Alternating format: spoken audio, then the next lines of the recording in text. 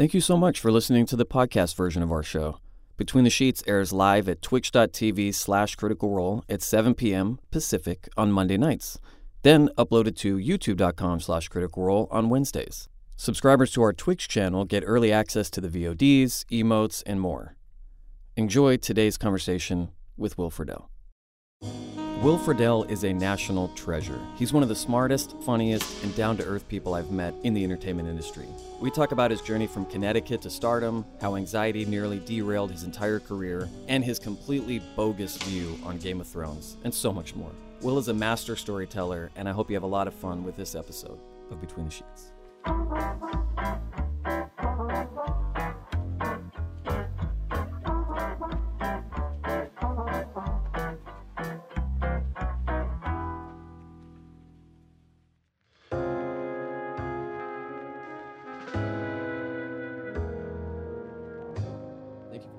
Thank you for having me, Brian. Today we're drinking an American trilogy. I like it. Not an American tragedy. No, which is good. This interview will turn into... It'll turn into one.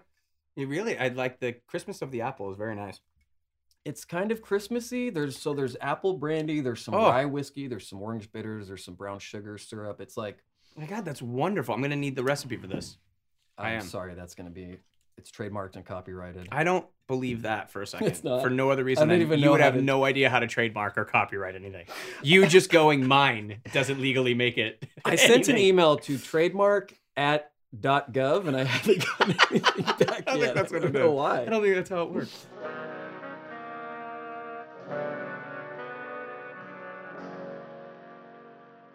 You, Will Friedle, TV and internets and animations and video games, Will Friedle, grew up in Connecticut. I did. Whereabouts? I was born in Hartford, Mm-hmm. and I grew up in a small town that is like 2 towns west of Hartford called Avon. Oh, wow. Where- Avon Calling. Avon Calling, yeah. Avon Old Farms we're known for Avon Old Farms, which is a school that was brought over from England brick by brick, literally. It's an all-boys school in Avon that's famous for like tons of hockey players and everything. And you drive maybe a half a mile from my house and in the woods, the whole town's in the woods, and you come upon this literally old English boarding school that's still run that way. They brought the brick by brick physical school? Yeah. How long ago? Late 1700s, early 1800s, I want to say. Our town was established. See, that's the thing. You live in Los Angeles, and it's like, this building is almost 40 years old. Yeah, you go to home. It's ridiculous. Yeah. But then you go to Europe, and they laugh at us there. But, a lot of my family still lives in Plymouth, Massachusetts. My aunt works at the Sparrow House, which is the oldest continuous house in the United States. And I think... What kind of house? It's a regular home, Just like a working home that's now a museum. Wow. But I think it was 1621. Right after the Pilgrims landed. And so I think what year did the Pilgrims land? 1620. Cool. Yeah, cool. That is right after. Yeah, with the Nina, the Marinta, the Santa. That's Christopher Columbus. Forget it. The Carlo Rossi. Exactly. The Titanic, the Britannia. Uh-huh. And so I think my town was established in like 16. So we. Wow. Yeah. History. History's awesome. History's That's fun. what I like about some of those parts of the country is they have a rich history. Here it's like, oh, there was an earthquake. That was kind of cool. Yeah, there was a flood in 1931. Los Angeles is all about updating. Mm-hmm. So again, a building is 25 years old, and that's got to be torn down and put up the new next thing. And modern. No, in the East Coast, New England especially, we love our history, and we're just getting out of the most beautiful time of the year there with all the leaves changing, and it's a kaleidoscope of color. And it's just got back from there, and I did. It's weird when you go somewhere that has actual seasons, right? Like I just went to New York and went to London, and you see... Yeah, you get out and you go like, oh, sweaters. That's right, I need a sweater. My wife is addicted to puffy jackets. It's a thing, apparently. But you can't really wear those here. No, so she'll have 11 puffy jackets, and I'll go, it's 78 always. Why are you doing this? Yeah. And we live in the hottest part of the valley too. So if it's 78 here, it's 114. It's 100. Yeah, exactly. But it's so very interesting. But I love New England. I'm still a New England boy and always will be. My whole family is still there. Still there, right? Yeah. What is the Connecticut accent? It's pretty much this. It's the white accent. Okay. Is pretty much all that the Connecticut accent is. It's a non-regional diction. So I think you can get a lot of people from Connecticut that would become like national news anchors because we don't sound like we're from. It's very rare that somebody comes up and goes like, you're from Connecticut. Right, Because it just doesn't sound like... It doesn't have a No, twist to it. There's no real twang to it. It's just very normal. And you have 2 brothers. I do. And your parents were lawyers, right? They are. Well, my dad is still a practicing lawyer. Wow. He's going to be 80 years old this year. Wow. Still goes to work every day. He's also a retired JAG officer in the Navy. He was in the Navy for 30 some odd years. He was a captain in the Navy. So that show JAG, where the guy's running around shooting guns and flying planes, he didn't do any of that. It's all paperwork and it's literally, he would sit there and be like, see what we do? And I go, you don't do any of this at all. It's not cool. No. And then my mom ran all 3 courts in Connecticut for years and years and years. She was really? She graduated from law school in 1964. Of only one of 3 women that graduated from law school in 1964 in Connecticut. And she graduated early and started... So the Hartford Courant is the oldest continuously running paper in the United States. And we have this article... The local newspaper there? The local newspaper in Hartford. And we have this article that's framed in our living room that's always been there that was so revolutionary at the time. It was like 1971. And it's a giant picture of my mom, and it says she chooses to have them both because my mom worked and had kids. Oh, I thought it was 2 husbands. No, that's polygamy. Totally different okay, thing. yeah. But she, so it was like she was one of the first people, apparently, where, in Connecticut, where she worked. So we would go to Latchkey as kids, and she'd be home by 3 or 4 o'clock, and we'd, then have the rest of the night with her. She'd cook us dinner every night. So she was like the revolutionary. And she retired, and then in her retirement, she took it easy and has published 4 novels. Good Lord. Yeah, I came from that family. I came from the family of overachievers. And then there was me. Oh, boy. Yeah. Well, somebody had to break the mold. Exactly. Somebody had to do something different. Everybody in my family, they're lawyers or like on Wall Street. That's kind of like what my... Yeah, I was going to ask what your brothers do. So they're... My oldest brother was on Wall Street for years and years and years and years. And he lived with, my sister-in-law. They'd been together for, I think I was 10 when I met my sister-in-law. She was an architect. He was on Wall Street. And they called us 3 years ago, and they said, we've retired. They were late 40s. Said we retired. We pulled our kids out of school, and we bought a hotel in Palm Springs. And they moved the whole family out there. And they own a 17-room boutique hotel in Palm Springs now. That was a nudist colony. Whoa. Yeah, my brother told me he's literally negotiating with the guy. He's in his 3-piece suit, and the guy's naked. And he's literally saying all right, so let's talk about. So he's like, don't let your eyes wander. Don't let your eyes wander. Was the guy fighting to keep the nudist element? No, he was like, no, it's time to go. It's time to go. But it's it's called the Monkey Tree Hotel. Wow. And it was the place where Clapton used to love to stay. JFK used to bring Marilyn there. There's a presidential access. Whoa. Small place. It's not like they bought a hotel. It's like a boutique kind of thing. But there's the jungle room. They brought it all back to the 60s. So it's really cool. Yeah.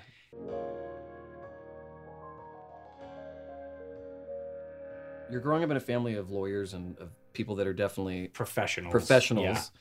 And then when you're in high school and everything, when did the creative thing or the artistic thing go, oh, I might actually be a little different from the mold? Oh, that was first grade. First grade? First grade, we would always have a free period in first grade, a free day. It was always Friday. And every Friday I put on a play. It was always Stone Soup because it was the only play I remember. Do you remember Stone Soup? Yeah, I remember Stone Soup. So I was always Stone Soup. And then second grade, same thing. I was kind of in the class play. And then we moved. I was in Newington, Connecticut, which was much more blue collar. I was 8 years old. We moved to Avon. Still, by the way, we're not by no means wealthy people. Yeah. But people think lawyers and they think They think we piles of cash. Oh, and you had a BMW in high school. None of that was. Yeah. But we were, we're a very close knit family, and we moved to Avon, which was kind of an up and coming town. My parents really liked the school systems, and I wanted to go to public school, and it was there in third grade that there was really a drama department, even though it was third grade. And my teacher, a woman named Doreen Cohn, said there's an audition at a place called the Hartford Stage, which is a very well-known stage throughout the country. Yeah. And I went and I auditioned for a play called The Doll's House. I got the smallest part in the play. It was one line. And then 2 weeks before the play opened, they switched me with the lead kid. And it wasn't until years later that I realized what had actually occurred, because the play I was in starred Mary McDonnell, David Strathairn. What? Jerry Baman, like Mark Lamos, who was the artistic director. It was like They were in the play? phenomenal cast. Yeah, it was ridiculous. But I was 10. Yeah. So I didn't get any of that. I still have never seen the entire play because I always had to leave halfway through because we were kids. Still don't know how it ends. It's Ibsen, so I'm imagining it's a happy ending. It's probably very jubilant. Yes, it's wonderful with stuff singing and dancing. Yeah. But what was your one line? Do you remember? What Oh yeah. Oh no, I remember What was exactly. it? My original line was it was the very opening of the play. Mary McDonnell walks in and there's a kid behind her carrying a Christmas tree, and she goes, "How much?" And I said like, "Oh, it's four. It was like $1.50." And she handed me money, and I went to reach in my pocket, and she said, "No, keep it." And I went, "Thanks." That was it. And I walked out. And then they switched you with the lead lead kid who had like 2 weeks before? Yeah, had like 4 or 5 pages of like, had like 4 or 5 scenes of the play. Like, I have pictures that I actually tweeted to her at one point, to Mary McDonnell, where it was like, I'm the 10-year-old in there. But she taught me how to dance and all this cool kind of stuff. And then I begged my parents to get me an agent and a manager. They said, no, that's ridiculous. You're going to go to college and become a lawyer or a doctor. Because so they were kind of against the idea of going into the arts. Well, they weren't against it because my parents are very, very supportive people. But the idea of becoming a professional actor was ridiculous. I'm like, my dad is really old school. He'll tell you this to this day. There are 2 actual professions, lawyer or doctor. Everything else is just a job. It's just a job. He'll tell you that. Yeah. But yeah, it was. That's all I want to do. And again, being supportive, they went, all right, how do we do this? My dad called a friend in New York City who sent him Yellow Pages. So we had local New York stacks of Yellow Pages. This is 1985 now. And then a friend of his took pictures of me in the back of my dad's office, like the headshots sitting on my original headshots and then like on our kitchen chair, like, hey, I don't know what I'm doing. Exactly. Like that guy. Yeah. What do I do? The happy kid poses. Yeah. Right. And we sent him out to places we found in the Yellow Pages. And like 6 months later, I was on my first series.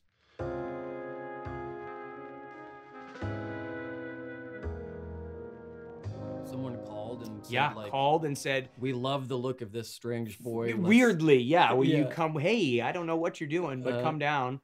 It was called Gold Star Talent Management. Okay. I went down there. Sounds respectable. And I had my first audition a week later. This is where I got my first real taste of what it was like as a kid to audition. So first of all, it's New York City pre-Rudy Giuliani. This is when it was filthy and Times Square was hookers and sex shows. I mean, it was bad. Yeah. And my parents are like, we're both lawyers. Like, we're working. So if you want to do this, we'll drop you off the bus in Farmington. You'll take a 3-hour bus ride down in New York City. You'll get off at Port Authority at 42nd Street in 1986. Your manager will meet you. You'll go to the audition. They'll put you back on the bus. We'll let you go once a week unless you have a call back. I was 11. Wow. 12. And there's times my manager wouldn't meet me. So I'm walking the city by myself at 12. Were you afraid? Never had a problem. Yeah, it doesn't sound like you. I didn't have a single problem. I knew all the homeless people in Port Authority, like literally to the point where I'd get off and I'd be like, break a leg today, Will, like that kind of stuff. It was awesome. Yeah. It was such Sorry you didn't get Blossom. Yeah, seriously. Such a grown-up experience, though, where it was I was an adult. I had to be. I would go to the kiosk close, like right there. 12 years old, I'd buy cigarettes and porn because I could sell them to all my friends for twice as much money. Again, I'm 12. Sorry. This is where my head goes. And of course, there was never once a guy who went like, you're 12. Yeah, I'm not going to sell you cigarettes and porn. That never happened. But I look back and now as an adult, I tell my parents some of these stories and they're just going, how did we let you do any of this? It was their fault. It was crazy. Dropped you off at the nuts. But my first audition ever, I walk in and they it was for a device called the Kawasaki One Man Jam. I'll never forget. And the theme was Kawasaki One, let the good times roll. I'm trying to picture what the device is. I didn't know what it was either until I got in there and they handed me a pair of drumsticks and said, we're told you could play the drums. Okay. Yeah.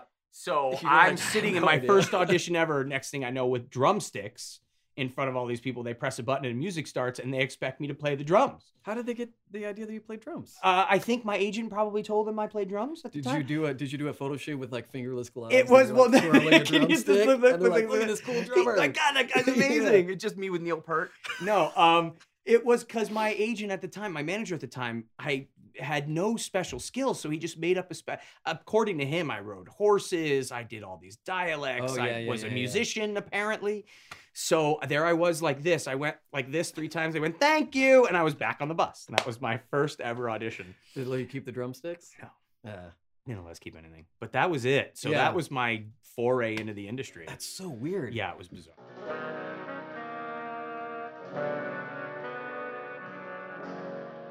Did you ever, I mean, probably not pressure from your parents, but did you ever on your own think, maybe I'll try this for a little bit, but down the road, I do need to go to college. I do need to like kind of have a, because parents always talk about a fallback career. And that was my parents. My parents constantly, they would tell me things all the time. They tell me the 2 things constantly. Only do it till it's no longer fun, and have something you love just as much to fall back on. So I found archaeology at a very young age, and that's what I was studying from the time I was 12, 13. I was just absorbing as many books as I can, and that was what I was going to do. I wanted to go to either University of Nebraska, I know it sounds weird, or University of Chicago, because they have amazing archaeology programs. But then, you know, Boy Meets World came along, and I was working. Yeah. What was it about archaeology that fascinated you? I don't know. I think something about robbing people's graves. No, I'm kidding. I love history. We're just talking about history. Yeah, I'm a huge fan of history. And I'm, you know, there's a, what was his name? Schlechter? Forget his name. There was an archaeologist who literally opened the Odyssey and the Iliad and said, I'm just going to follow this with a shovel and I'm going to find Troy. And everyone went, Troy doesn't exist. And he just started digging and he found Troy. So it's things like stories that make you, God, I wish I remember. It's something like Schlechter. I think it's Hannibal Schlechter. That's what it is. It's Hannibal Schlechter. It's when he eats people and finds Troy. Yeah. But it was that kind of idea of there's so much out there in layers that you can still dig and find is pretty wonderful. So it's, I just love that. And I still do. I'm still a huge fan of you're still a big archaeology history and all that kind of stuff. Yeah. Why do you love history? I find everybody that, because I like reading history books, but it's not my obsession. Right. But people like history for different reasons. Some people are very, you know, those who don't study are doomed to repeat it. So I like to learn from the mistakes. Other people just like to see how human civilization has progressed. Yeah, I like the fantasy aspect of it. I mean, to me, and I'm not a coin collector by any stretch of the imagination, but, you know, somebody gave me a coin from the time of right around Julius Caesar. And the idea, when he handed it to me, he said, imagine all the hands that this has passed through. Ooh. So it's like that kind of idea of the people that have touched it, the people that have been there, where it's been, what it's done. I always love that kind of stuff. That's fun. Yeah. And you're finding towns and cities and pottery and every other thing. So how much is that coin worth? Oh, I have no idea. Probably not a lot. Where is it located in your house? It's in my fireproof safe. No, I don't have a fireproof safe. It's in my drawer somewhere. Which drawer is it? In the gold, the gold drawer with all the platinum and diamonds and the cure for all those diseases. Yeah, that one. It's the Deadpool drawer. The one next to the box of CDC. Exactly. Yeah.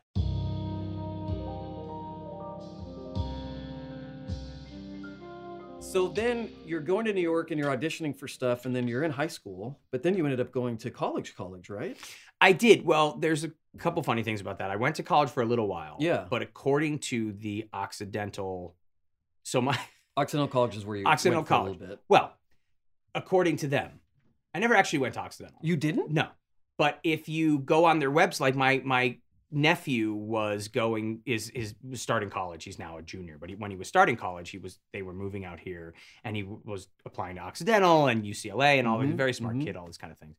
And Occidental sent him the package, like the intro package, and I'm listed among the alumni of the thing. And Wilfred L says this about I think I was on the campus once to walk around. They just wanted to.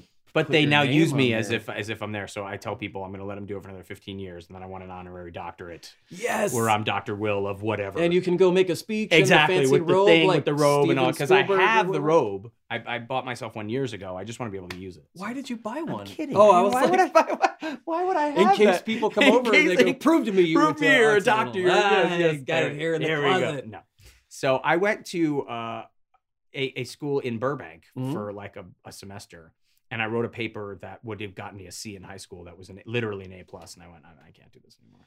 So I haven't gone back, but I will be going back eventually. You're going to go back to school? Yeah, sure. Do you honestly want to? I really do. Why? Because anybody who not anybody, but I know a lot of people like myself who didn't study enough in middle school and high school that then look back and go, God, I wish I could do that again because I now love reading, I love learning, and I want to try it again. Yeah. So I want to go back and be able to really appreciate what I missed. And I'd love, there's so many things I want to, I mean, I don't need to go take a math class. It's not going to do anything for me, but a cool, philosophy course or something, again, which will help me not at all in life. Yeah. Would be really, I would enjoy being back in kind of an academic setting would be really cool. I often wonder, I love your opinion on this. I often wonder how developed a 15-year-old's mind is to be able to take in and retain the amount of different types of subjects that we teach in school.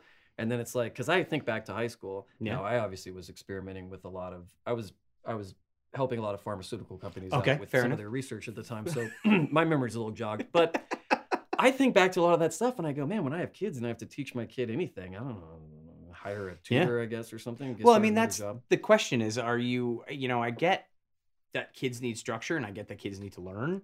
But you wonder how much you're cramming in that is actually necessary nowadays. But you've learned almost everything that you know from the extensive amount of reading that you do. Yeah, which again, I've done mostly as an adult. As an adult, right. And if there was something that sparked my interest in high school, I'll now go back and study it because I feel like I can retain it more. And there's such a difference, not only in retention level, but in being able to go back, being able to pull from it when you need to, being able to use it in your life experiences when you're enjoying what you're learning. So there's a lot of kids in school that are just if you're sitting there miserable, you're not going to retain it. You don't care. No, you don't care. Yeah. And there's times where that's really detrimental. I mean, there's often times where math comes up in my life and I'm going, because I don't have that. A calculia is a real thing, by the way. A calculia is the inability to formulate arithmetic function.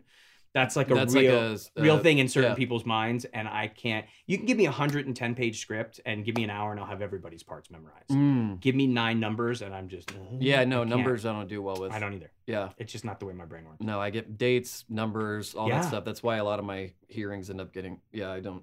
It's why you're wanted in like 7 states. It's because there's specific times you got to be there, Foster, and you're not there. Hey, I just found out what a bench warrant was like a month ago. Did you really? Yeah. Oh, that's because both your parents weren't lawyers. I had 3. Oh yeah, my parents were not lawyers. You did not have a bench warrant out for you. I've had a couple. I had like a fine. I had like a $9,000 ticket that I didn't pay for like 6 years. First of all, what do you get a ticket for $9,000 for? Not having insurance and then waiting 8 years to pay it. Okay, that'll do it. I think it was like a speeding ticket that turned into no proof of insurance. I think I talked shit to the cop. Oh, that's and then not good. So they gave me like the maximum penalties or whatever. I didn't know you when you were that person. No, I've very only known few, you very as few people. Super awesome Brian guy. Oh, thank you. With very few bench warrants. That's the Brian I know. There's only a couple people around that knew me from back in the day, and whenever they come around, my friends always just want to know all the stories. And they'll go, "Is this one true? Is this one? Oh yeah, I was there for that." I was man. I wasn't that guy at all. I mean, the worst thing Did you get in any trouble? No, never. I didn't start drinking until I was like 25. I was late to that too. Yeah, I smoked pot early, but that was they're finding out probably had a lot to do with my anxiety. Oh, interesting. Which was, the self-medicating thing. Yeah. But I never cut class, like literally never missed a class. I was that kid. I still didn't do well in school, but I didn't want to, poke the bear. So. Stuff like that was important. No, it was more important to not disappoint my parents and get that call, hey, your kid cut class. Like that was the bigger thing to me. Yeah. But no, I was never in trouble. I was never that kid. I was like the nice, happy kid. And I was also working. Oh yeah, you were working. Yeah, I mean, when you start working at 11 or 12, and I lived in the city for 4 or 5 months when I was on my first series. Again, I'm 12 years old. And then, you're around adults the whole time. Going back and hanging out with 12 and 13-year-olds who are partying, or 15-year-olds that are partying, it just was boring to me. It's like... I've heard that from a lot of people that grew up young in this business. I mean, when I started Boy Meets World, I had my own apartment in Los Angeles. I was doing my laundry. I was cooking my meals. To then go back to, senior high school parties was like... I felt like... I just was older and didn't belong with everybody. So Makes sense. It was weird. You got to wait then for everybody to catch up with you. Like, oh, you're there now at 26. That's good. Do you have any friends from back in the day? I do, sure. Still not many. From like high school not many, but there's 1 or 2 that have been friends with me through everything. That are still there. Around. And those are the ones you always want to hold on to. So completely. Those are the good ones. Yeah. But yeah, sure. Definitely still some friends in Connecticut. And reacquainting myself with some of the people that are back there too. Every time I go back, it's like, oh yeah, I remember you. Because social media now, it's all these, You can connect to people. yeah, with people. It's Yeah. like, oh my God, I knew you in 8th grade. Like that kind of thing. So yeah.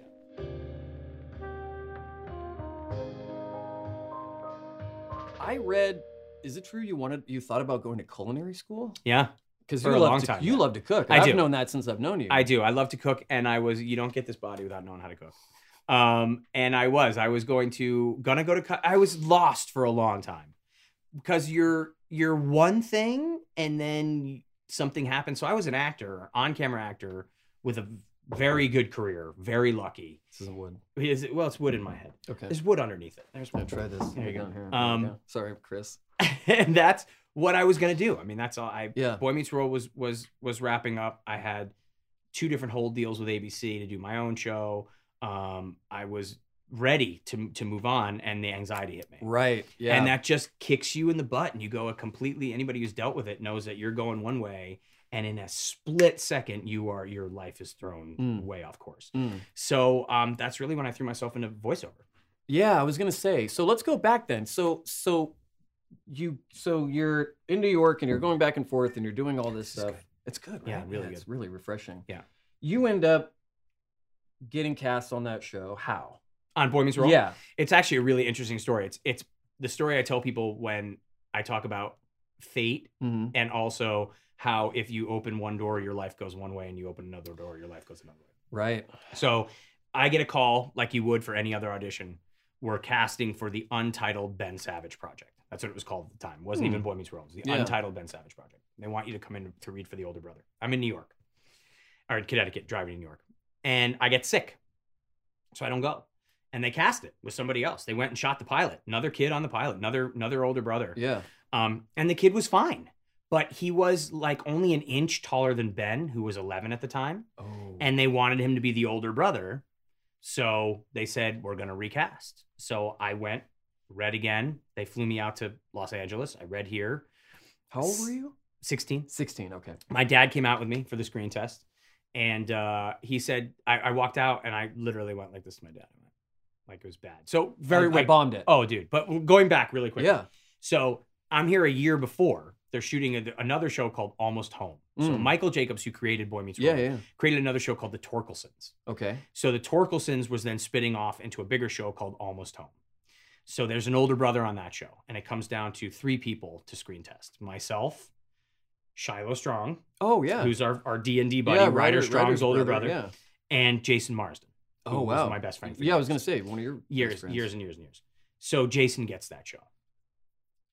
Cut to a year later, Boy Meets World. It comes down to 3 people: myself, Shiloh Strong, and Jason Marsden for the No the way. role again. Was Ryder already cast? On the Ryder was show? already cast. He did the Oh, pilot, so they interesting. thought maybe there was a chance Ryder and Shiloh were going to be together. But they don't really look too much alike. No, so you that could that have gotten away with it. Pretty easily work. Yeah. So they, I ended up getting the part, but I didn't know that. I walked out. I thought I bombed it. I said to my dad, it was terrible. And he said, what do you want to do? We're in Hollywood for the day. What do you want to do? I said, I want to go to the Ripley's Believe It or Not museum. Oh yeah, in Hollywood. Hollywood Bowl. I was at Hollywood and Vine or Something wherever like it is. that. Hollywood yeah, and yeah. Highland. Hollywood and Highland. Yeah. So we're down there, and this is again 1993. So there's payphones all over the place. He goes, right. you know what you got to do? Go to the phone. Nobody has a cell phone. Doesn't exist. Go to the phone. Call your agent in New York. Just tell him you didn't do well, and you know what we're gonna do, and we're flying back tomorrow. So I call him and I go, look, and he goes, you got it. Before I could even say anything, he goes, you got it. Is it the same day? It's the same day. It was right. I was in 40 minutes later. He goes, you got the part. Now at this point there was no pilot. The show had already been picked up for 13 episodes. So he's like, wow. you've got like a couple weeks. You're moving to LA. Yeah, you have a gig now. So I looked at my dad and we're like, So he's like, let's run through the museum real quick, and then we got to go find you a place to live. So at the time, and I think it's still here, there's a place called the Oakwood Apartments. Yeah. Yeah, that's which still is on Barham Boulevard in Uh-huh. Burbank. It is only young actors and divorced men. It's the only people that live at the Oakwood apartment. And we found one they walk you into this one that's, here's our tester model, which is gorgeous. It's look at all the stuff. We've got it fully furnished. When I actually walked into my apartment, it's like, oh, this is like a prison. It was horrifying. It's like, yeah, naked. And... It was awful. But I was literally sitting in my bedroom in Connecticut, in Avon, Connecticut, on a Wednesday. And Thursday night, I was sitting next to a hot tub with the Doublemint twins and the kid from Free Willy. And I went, what the hell just happened to my life? It was the most surreal thing. And I was like, I got to drive myself to work tomorrow. And there was my first table read. It was so freaking bizarre. It was literally just like, there's a kid from Free Willy. Yeah. Wait, who was the kid from, what was the kid's I forget name his from Free name. Willy? He was nice to me. I forget his name. But Okay, yeah. it was just so weird that my entire life had changed that fast. And then everyone assumed we did 13. Great. It's a little kid show. Let's see what happens. You know, maybe we'll do. Then we got picked up for 22. Oh my God, that's awesome. You're on for 7 years. Yeah, 158 episodes Something or like something that. like that. Yeah.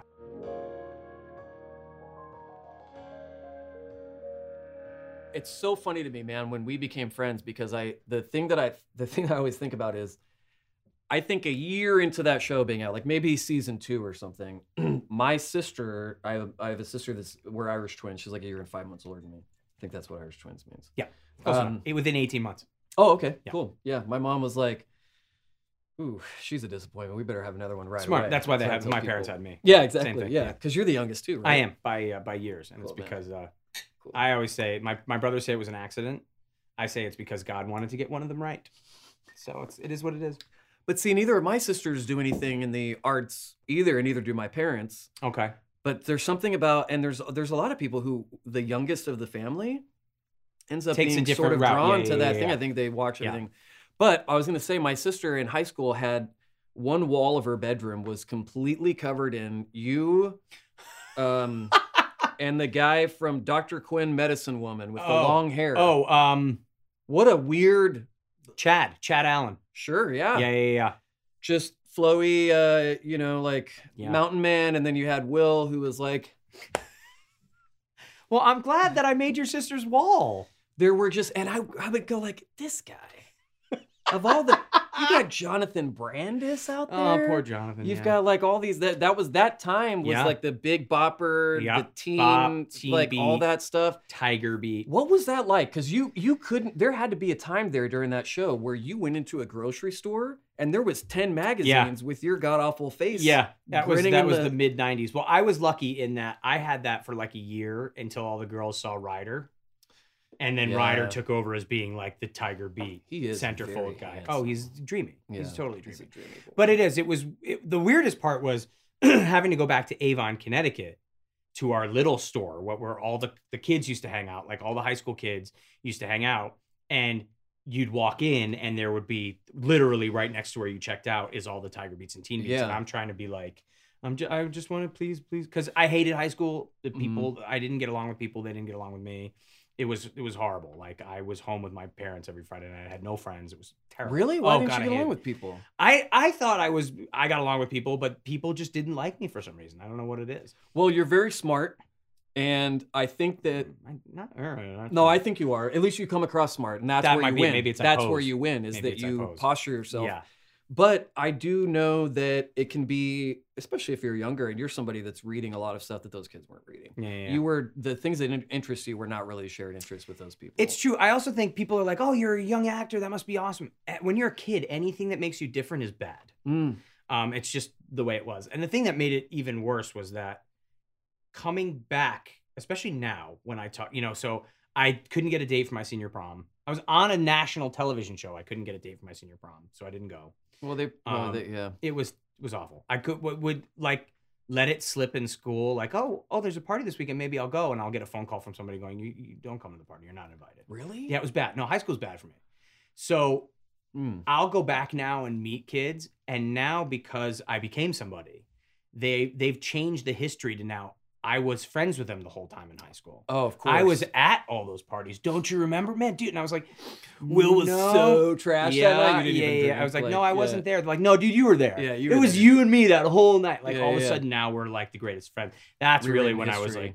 like, that pissed me off more than anything else. Do you feel that rejection drove you more to go into the business? I do. Because I want to talk, we're going to get into your anxiety thing pretty Yeah. soon, but I'm starting to see, Oh, I'm it starting was. to see a recipe for that anxiety disaster. It that was happened. certainly anybody who deals with high school being tough where you're not the popular, because again, especially in a small town, most of the kids I went to high school with are kids you grew up with. Yeah. I mean, my graduating class, there was 98 people, my graduating class. Our entire small. school had less than 500.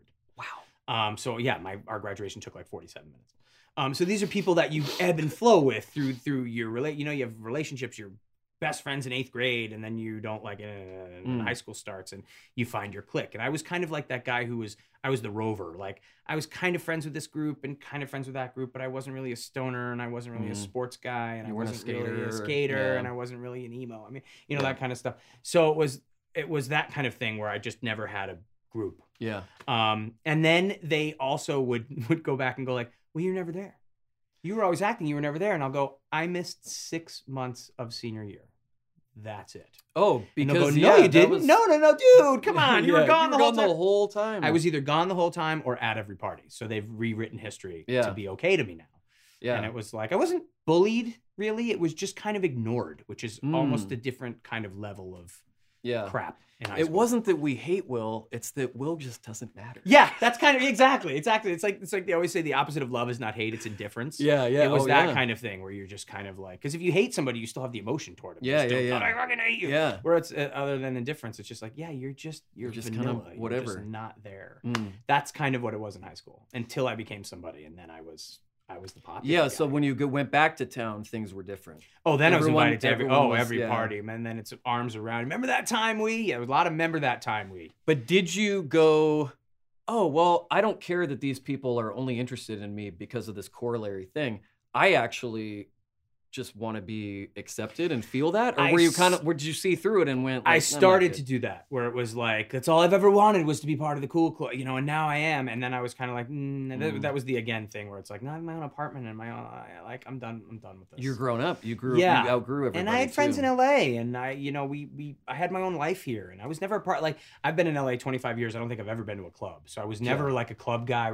We just had your group of friends, and you'd go hang out, you go bowling, you go to eat dinner. I mean, whatever it was, but they were real. And I didn't have that in high school.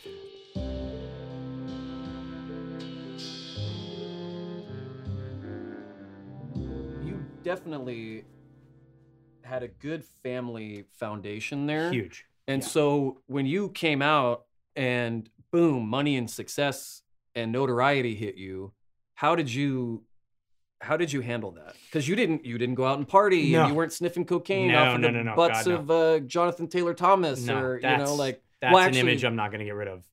That's an image that's stuck in my head. Did you? No. I know Jonathan for years, by the way. Where is he? Well, I don't know. I don't know where he is now, but he was the Boy Meets World and Home Improvement. Free Willy with him. Put Jonathan Taylor Thomas. That's kind of brilliant. No, but Boy Meets World and Home Improvement were right next door to each other. Oh, they were? So this is how cool. our life was very bizarre. Just very quick tangent. Our life was it was real in some ways and bizarre in others, because you start a show and you're doing a show, but you still have to go to school. So we had to do 3 hours of school every day on the set. And part of the legal thing we had to do was gym class. So we would play touch football or basketball with the Home Improvement kids every day. That was our gym. So it was like super surreal. Would Wilson always hold the basketball in front of his face? No, but it was like all of us, you're having a normal day at work, and then Jonathan throws an elbow, and it's like, dude, what the? So it was a very odd lifestyle. For people that don't know, if you're under 18 years old, you have to emancipated, or not emancipated, Because like Ashley got emancipated. Yeah, a lot of. But a lot of that was so that it's just work related stuff. Sure. Yeah. But like you have to have a tutor on set, 3 hours or a parent, or both, or something like that. 3 hours a day. 3 hours a day. You're in school, and it's people always go, oh yeah, set school like that. Yeah, that's. I'm sure it was real hard. My grades went from like maybe a C because I just didn't care in high school to I graduated highest honors. Because it's you and a teacher. Just that one-on-one. Like you're not screwing around and writing notes or wandering in class because it's just you. It's a guy going. You have to pay attention. Hey, it's you and me. Mm-hmm. So I mean, Wake up. Literally come on. My final exam for Latin my senior year was translating the Odyssey. Wait. Okay. Yeah. Hold the fucking. Yeah. Latin. Yeah. 6 years. 6 years of Latin. Yeah. I wanted to be an archaeologist. Oh, yeah. Yeah. Do you still know a lot of it? No, God, no. None of it. None of it. I used to tell... E pluribus unum. Oh, man.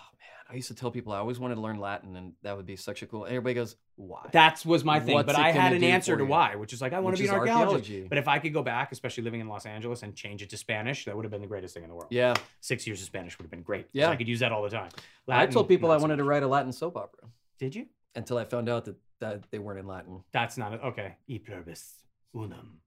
That's how it would be. That was very cool. Yeah, I can see it was Sabado something. Or Yeah, other. exactly. Yeah, poetai, feminine. That's what I remember that.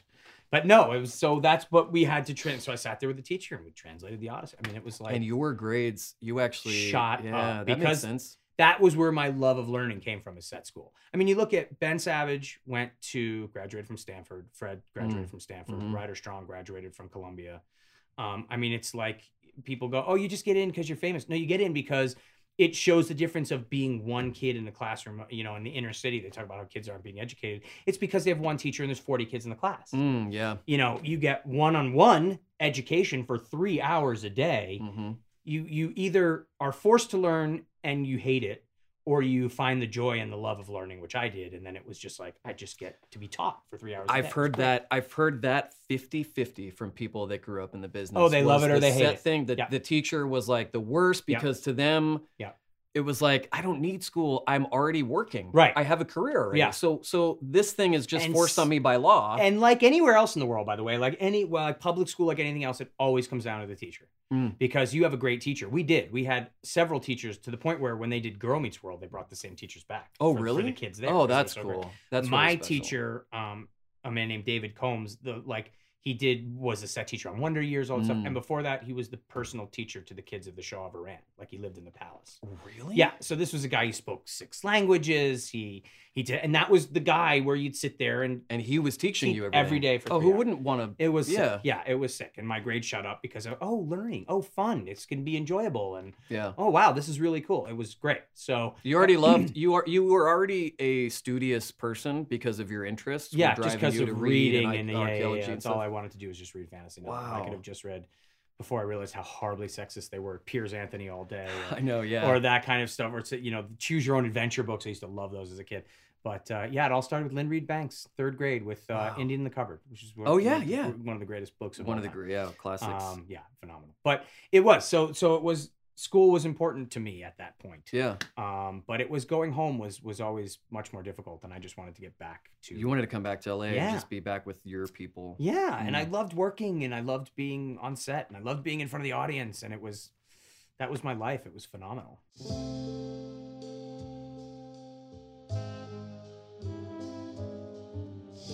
So, 158 episodes of Boy Meets World.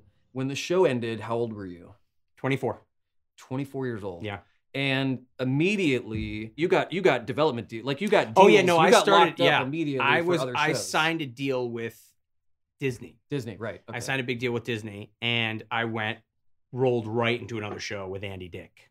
Oh wow. Andy Dick and Kieran Culkin. Oh wow. Yeah. I like to play the older brother to all of the young kids with really famous families.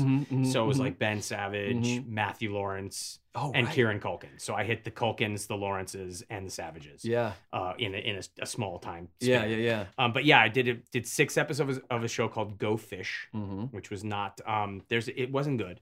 And then, you know, rolled right into there to another show on the now defunct UPN network. Right. Called Random Years. And I booked Random Years. Like, they said, we want to put you on this show. Yeah, there was a conflict, There right? was, yeah. What was that? That was what was the other network? UPN, there was something else. WGN. WB, yeah. WB was doing another show they wanted me to do. So I was on Random Years, but they said, we don't think we're going to do it. Because Les Moonves, I think, had 2 shows that he brought over, and one of them was Random Years, and then Les Moonves left, so they said, we're probably not going to do the shows that he brought. So I got cast in a show called Off Center. And they were, you know, went and did the announcements and all that stuff like that. And then UPN heard that I was now on another network and was going to do a show, so they picked up my contract just to burn off the episodes, just so I couldn't go to WB. Whoa. Yeah, it made like it was in like all the trades and everything. Yeah, because that's kind of a big deal, it was for just someone young. Annoying, yeah. So Off Center ended up going like 2 seasons, which would have been great. Wow. But it was certainly an interesting time in my life. So, at what point did you start to have all of the panic attacks and stuff start? My very first panic attack happened in the middle of a take in a movie I was filming that they used. So I can actually watch the movie and go, first anxiety attack. I did a movie for Disney called HE Double Hockey Sticks. Yeah, real thing. Where I played a Was minion it about, of tell Satan. me it's about hockey. It is. I was a Okay. minion of Satan who had to come up and get Matthew Lawrence. Because, Okay, of course, they like to put all their Disney The talent Disney on the kids same together, shit. yeah. Who was a professional hockey player to sign over his soul to have his team win the Stanley Cup. And it was the two of us, Gabrielle Union, Rhea Perlman. It was an interesting cast. Yeah. And the guy who directed it is, do you remember the story about the director back in Kentucky or whatever who wanted to shoot on the train tracks? They said no. He sent the girl there anyway. The train killed her and he went to jail. That was him. What? Yeah, that was him. I think he's still in. It was a couple of years. It was like a year or two ago. Yeah. He's still in the business? No, he's still in jail, I think, or maybe he's out now. I don't know. He's a super nice guy, but where they sent him. And I was shooting a scene with Gabby, and Gabrielle, and the whole world flipped.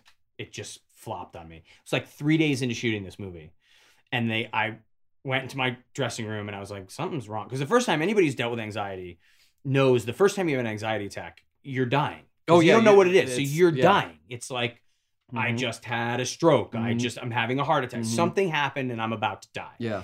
So I was in my dressing room. I was like, I had to call somebody. So I called the director over and I was like, I don't know what's going on with me, but so they called the doctor down, and the doctor's, taking my pulse. He's like, I think you had an anxiety attack. I'm like, no, it's not.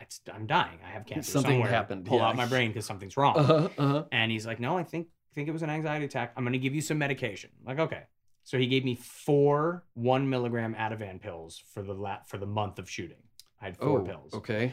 And the problem is when you hear a diagnosis of anxiety and it's not that, which again, 20 years later turned out to not be that. Right. But when it was that, and you don't know what it is, you start what I call the spiral, where you're thinking about it the whole time. Then you're not sleeping, which is one of the triggers, and then you just spiral down. So this was, I think I had still a season or 2 left of Boy Meets World. And if you go watch Boy Meets World, I'm super thin, long hair, tan, really thin. And then I come back and I'm like 30 pounds heavier. And it's because of the medication I had to take. Yeah. So you take the meds and you're just bleh. Yeah.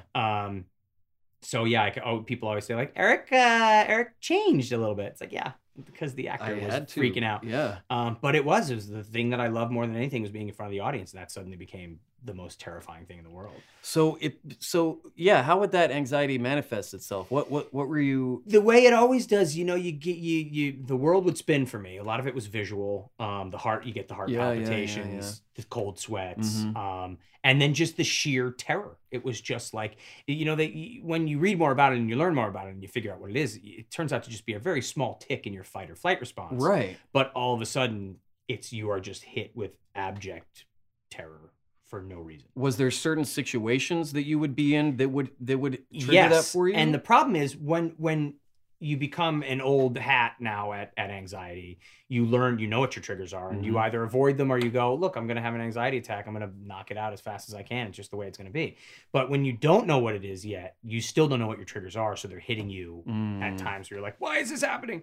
And, like one of them was all of a sudden flying, and flying's part of my job. And now I'm sitting on a plane going, I can't be on this plane. I got to get off this plane. I'm like, why is this so scary all of a sudden? So you just don't know what it's going to be, but it sends you down the rabbit hole. Once you kind of are exposed to that level of anxiety affecting you, it becomes easier for stuff to hit you in that way. Oh, right? Yeah. Well, you're an exposed nerve at that point, and just one thing hits you, then something else hits you, and it can manifest itself in, again, it's a self-fulfilling prophecy, because you're like, I'm going to have an anxiety attack, so you focus on it, and then you can't sleep. Yeah. And one of the triggers is no sleep, so you're going to have an anxiety. I mean, it's just, it can hit you and hit you and hit you, and so yeah. When we were at New York Comic Con this year, I caught part of one of your panels, and you talked about that you walked away from the business, and I don't know if you've really talked about it publicly that much before. I thought I had, but I guess I hadn't really gotten into it, because then the next day I'm getting calls from the New York Times. There were so many articles about all over the place about all this kind of stuff. But it's also such a relatable issue for so many people outside of this weird business that we're in, that it's an interesting story, because you also were like on this, my sister's wall was covered with you, and then all of a sudden I was gone. Poof. Yeah. So what was it that, okay, this job gives me anxiety and I can't do it? Or was it, I'm having so much anxiety that I can't do the job right? It was a little from column A, a little from column B. My problem is, one of my major triggers is still auditioning. So it's difficult to be an actor when you can't audition for things. That was a big problem that was leading it. But it was also just when my anxiety was really bad, it was just being out. It was being out in the world was just too much. It gets overwhelming and you start to feel frazzled. And I just kind of shut myself away for years. I shut myself away and what did you do? I'd hang out in my house. Yeah. I'd do voiceover. That was a godsend that I could do voiceover because I could still be creative and I didn't have to worry about being in front of everybody or how I looked or any of this kind of thing. So that was a huge saving grace in my life was doing voiceover because I could still be in the business. I could still have my toe. I could still, anybody who is a creative person who has no outlet knows that you start to feel like you're pregnant and you can't give birth. It's like you can't, I'm going to explode and I've got nowhere to go with this. Right. So the voiceover was hugely helpful, but I locked myself away. I mean, people say I was agoraphobic. It wasn't, I'd go grocery shopping or out to work, or it wasn't like I was trapped in my there were just house, certain but situations I'd want to stay away from people as much as I could. And then I woke up one morning, I was like, I can't do this anymore. No way to live. I just can't. I also just didn't want to continuously be medicated. I haven't been on a daily medication in 10 years now because I just didn't want to do it anymore. I couldn't. Sometimes it's hard. It is. Sometimes it's hard, and different medications affect people's different chemicals ways. differently. And it wasn't for me. I couldn't do it anymore. So I had to find other ways to do it. And one of the best things I ever did in my life that I recommend for anybody with anxiety or depression, I'm lucky in that it was the strange thing is they're married a lot of times, anxiety and depression. And even when I was at my darkest, I was never depressed. I was never had to deal with that. So that was a huge thing. Yeah. But I always tell people the thing that saved me more than anything else was talking about it. The second you talk about it, it's no longer taboo. You're not hiding it by yourself. They call it the proverbial duck, where the duck looks like it's floating nice, but the legs underneath are going like this. Right. The second you start to talk about it, everything gets better. The thing that I found amazing, especially in Los Angeles, is if you're sitting around a table with 10 people and you say, I have anxiety, 6 of the people say, so do I. Completely. And that's disarming. It is. Because then you go, I'm not alone. Yeah. It's awesome. You're reaching out to your brother and sister in that phenomenal. Way. And you get to help people because I've been there already. I've been, there's the great old story that they came up with where it's the guy who falls in the hole. You heard about this? Yeah. The guy falls in a hole and a cop comes by, goes, please help me. So the cop, throws him down handcuffs and goes, hey, you can arrest somebody. He comes. Second, he sees a doctor come by, please help me. And the doctor writes a prescription, throws it down. Then he sees his best friend. He says, please help me. And the guy jumps in. And he goes, what? Well, now we're both trapped down here. He goes, yeah, but I've been here before and I know the way out. Yeah. So it's that kind of thing where I've been able to help a lot of people now, which is great, and gotten help from people that have dealt with it longer than I have. But the second you start talking about it, it becomes, it disarms it. You're pulling the curtain away from the great and powerful Oz. Yeah. Like, it's just a dude. And I find that even though the triggers or I hate that word because it's just got so much baggage now. It does. But it is. It is, but that's what it is. Yeah. But I find that tripwires. The tripwires may be different for each person. Oh yeah. But the crux of that sentiment and that feeling and that fear is the same. It just manifests itself in different ways. Sure. And the thing that's going to set you off isn't going to set somebody else off, and vice versa. Yeah. But it's just, and then I realized it was just something that I dealt with, and I woke up one morning and I was like, this is going to rule me for the rest of my life, or it's not. And I've got to make that decision now. Yeah. And I did. And for lack of a better term, you get up off the mat. This was 10 years ago, maybe. And then it was, things just got better, slowly got better. My relationships got better. I was back with friends again. I was enjoying the world again. I was getting in shape again. I was doing, the things I had to do, which then opens you up to new possibilities. And again, I met my wife. We'd known each other for 18 years, but we re-met in that kind of capacity. Yeah. And I never would have been open to that years before. And then when our relationship really started to take off, she really then supports me. And then you got to try this, and then you should try a convention, and then you're out with people, and then now you're looking forward to it again. And now I'm getting the old feeling, and the anxiety's still there. It's not like people are like, hey, you conquered it. That's not how it works. It's always going to be there. But now it's like, anxiety attack. Don't worry about it. Right, I have the tools. I have the tools to handle it. I know that it's not the end of the world. Yeah. I know what's going to happen. Yeah. It's not like, oh my God, what is this? Oh, I know what this is. It's going to be gone in 30 seconds. And now it's just annoying more than anything else. It's that little cat nipping at your heels where eventually you just go, get the hell away from me. Yeah, you eventually just shoot it with the BB gun. Well, that's another kind of weird way to go about it there, CEO Psycho Killer. But No, so it became a whole thing, and then there was talk of, do you want to get back on camera? Do you want? And I don't know if I want to do that. And then Girl Meets World happened, and Michael Irresistible. Jacobs. Well, it wasn't only that. He called and he said, if you're ever going to come back, there's no better way. It's the same crew, the same cast, the same writers, the same set school teacher. It was like going home again. Yeah. So that was. And to a place that amazing. Just meant a lot to you. Yeah. People that meant a lot to you because you're still so close with everybody from the show to this day. I am. And it was really important. And I wanted to be there for the next generation. I wanted to be there for the kids that were on Girl Meets World. The kids were phenomenal, and I wanted to be there for them as well. And I was standing backstage and heard the audience going nuts, and I got that feeling again. It was good, but it was the good anxiety. Yeah, it was that like kind the of anticipation. great. It's like that amazing feeling. And I ran out and I, got a standing ovation. I looked over and I just saw my wife bawling. Oh, wow. And it was one of those things where it was so special. And then I did a whole bunch of episodes again. And then I'm doing more things on camera, more things. And now I'm getting calls, and now I have all these people whispering in my ear. And for the first time in a long time, I'm listening. So it's fun. There's some fun stuff happening.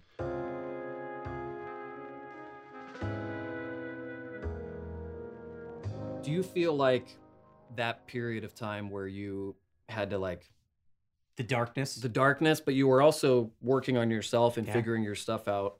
When it did come time to come back onto camera, sure, you're still going to have anxiety, and sure, you're still going to have all that stuff. But did it feel like, you had better tools? You knew that if something happened, it wasn't going to be the end of the world. Absolutely, yeah. You could still work. It's so cliche, but you have to find yourself. I mean, you have to, and I had to. You either lose yourself in the abyss, or you find some kind of strength inside yourself.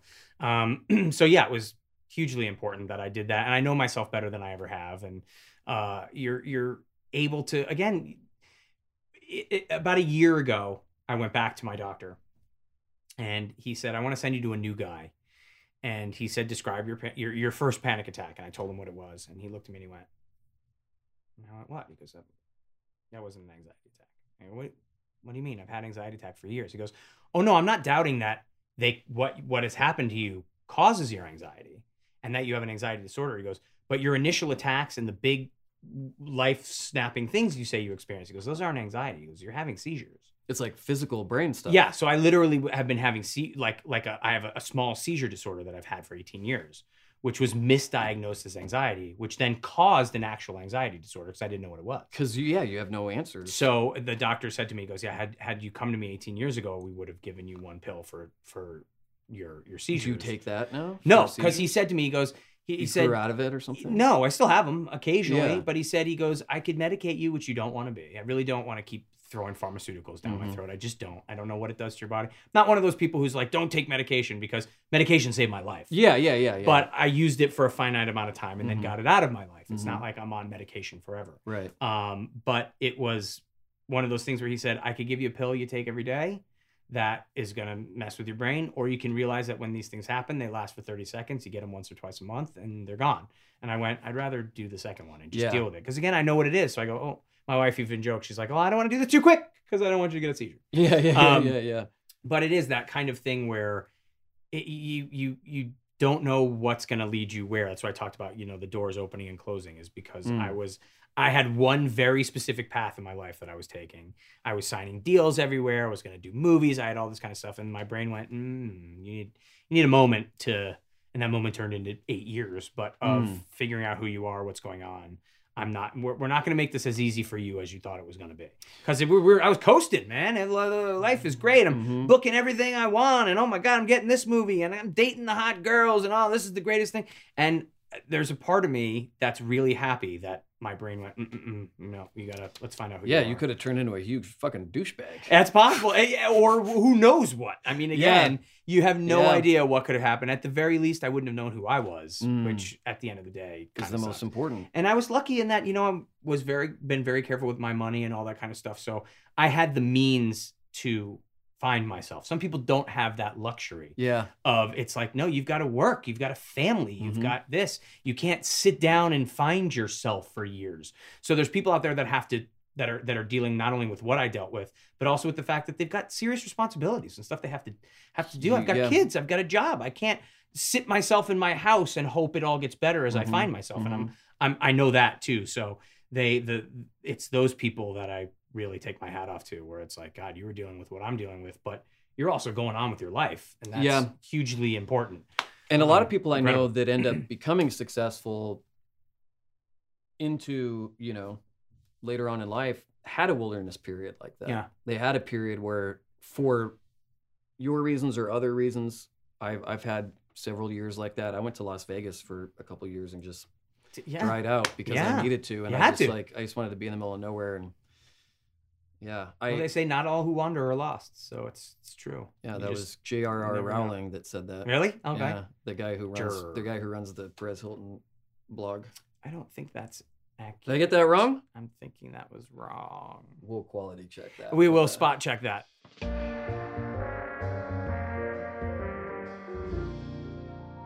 In the midst of that time, you end up getting into voiceover, like you mentioned. How? They were casting for a show called Batman Beyond. Yeah. And the Andrea Romano, who we were talking about before, who's the legend in the of industry. Voiceover directing. So Bruce Timm, who was a producer of the show, and produced Batman the Animated Series, which is, in my opinion, the greatest animated series of all time. I agree. Bar none. Everybody else is just playing for second. Bruce's wife was a Boy Meets World fan and said, "You're casting for young Batman. You should bring this guy in to read young Batman." And I read for it and I got it, and it was. And you said in an interview one time that Kevin Conroy really helped you. Completely took me under his wing. Wow. Yeah, Kevin's an amazing man. He is, yeah. And it was just little things, you know, sit back, roll your shoulders, open up your diaphragm. You want to attack the microphone this way. He really helped me out. And then, you know, a year or two later, I'm literally sitting in between Kevin Conroy and Mark Hamill, just like looking between all the going, how the hell, don't say anything because they're going to fucking kick you out. You don't belong here. And that was the thing that one of the things Andrea does better than anybody else, or almost better than anybody else, is her casting. You never knew who was going to be in the room with you. And there was always 15 people in there. It was never like, you're never recording by yourself. Solo sessions, yeah. And it was just, God, Mark Hamill. And the list goes on and on and on. Yeah. It was unfreaking real. And that was my first ever That's crazy. It was. It was like, I always tell people, I liken it to an on-camera actor, somebody going up to you going, "Oh, you've never done on-camera before ever in your life? Okay, you're now the lead in the Steven Spielberg film." Where it's just, you've got the best of the best. And I'm going, what do I do? I don't belong here. I mean, it was incredible. So you booked this gig, Batman Beyond, and it's your first sort of real steady kind of entertainment type thing since you had your time off and everything else. No, actually it wasn't. See, people don't know, I was doing Batman Beyond and Boy Meets World at the same time.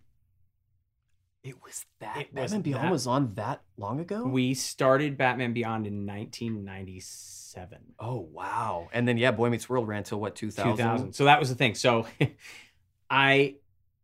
people think I'm joking when I say this is the God's honest truth. Thursday morning, I went and recorded my last Batman Beyond, and Thursday night I drove and shot my last Boy Meets World. They ended at the same time? Both series ended on the same day. Were you so sad? It was one of those, it was so overwhelming. The man who, I wish I knew his name, I'm blanking on his name, but the man, he played the awesome bad guy in RoboCop and was the father on That 70s Show. It's like JJ yeah. I know what you're talking about. Red, something, whatever. I forget, he played Red, but I forget his name. I know him, yeah. He was sitting next to me for the last episode of Batman Beyond. And he was very nice. We were talking, and he said, "You all right?" I'm like, "Yeah, I'm doing Batman." So I'm going to. He said, "You have 2 long-running series ending on the same day." I said, "Yeah." And in the middle of the session, he stood up and lifted me up and gave me a hug. Oh, like wow. It was the nicest. He knew because it was amazing. So both shows ended on the same day. Wow. Yeah. Did you worry that anxiety would cross over into voiceover, and then you'd be like, I have nothing now, I can't do anything? I don't think my brain would allow me to do that, because it was already like, at the time you get into that woe is me kind of thing. Mm-hmm. And it was like, you've already taken on camera from me, you can't take this too. And I don't think my brain would allow me to kind of do that. No. So and then your fight or flight kicks in. It was, but the last thing I did on camera, the last thing that happened on camera was there was a long-running show. I won't say what it was because it went for a long time, and it's not fair to the actor who did it. But I was offered a long-running television show, the lead, in a long run. It went for 7 years after Boy Meets World. and I was having an anxiety attack in my backyard. So I went to the audition. It was the last audition I went to. I had a panic attack in the middle, and I wasn't thinking, and I left my cell phone number there. Oh. And I walked out.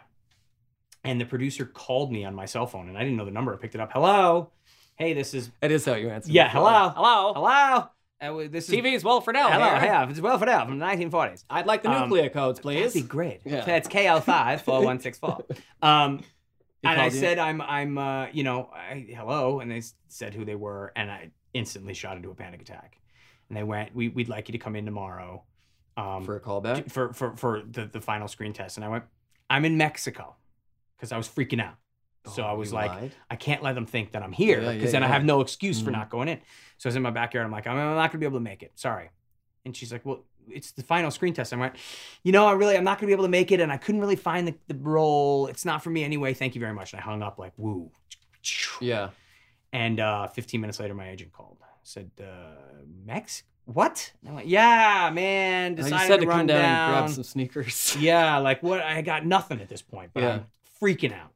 And I'm like, yeah, I'm sorry, I can't come in. And they're like, well, let me call you right back. Phone rings again, and it's the producer again. All right, so I got you out of the screen test. The role's yours. All you got to do is come in tomorrow. You're gonna get fitted, do the table read.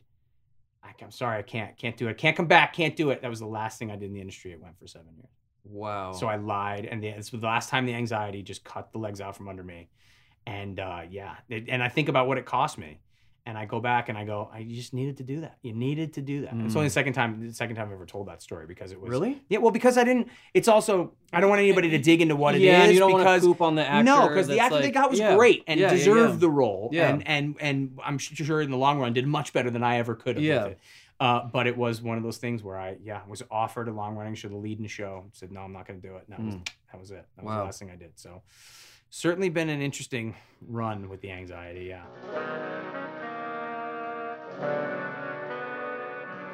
To me, one of the really cool parts about your career trajectory is you not only ended up doing voiceover in so many different awesome shows and Kim Possible and all the stuff, Transformers, you were on for so many episodes, but you also wrote stuff. Yeah.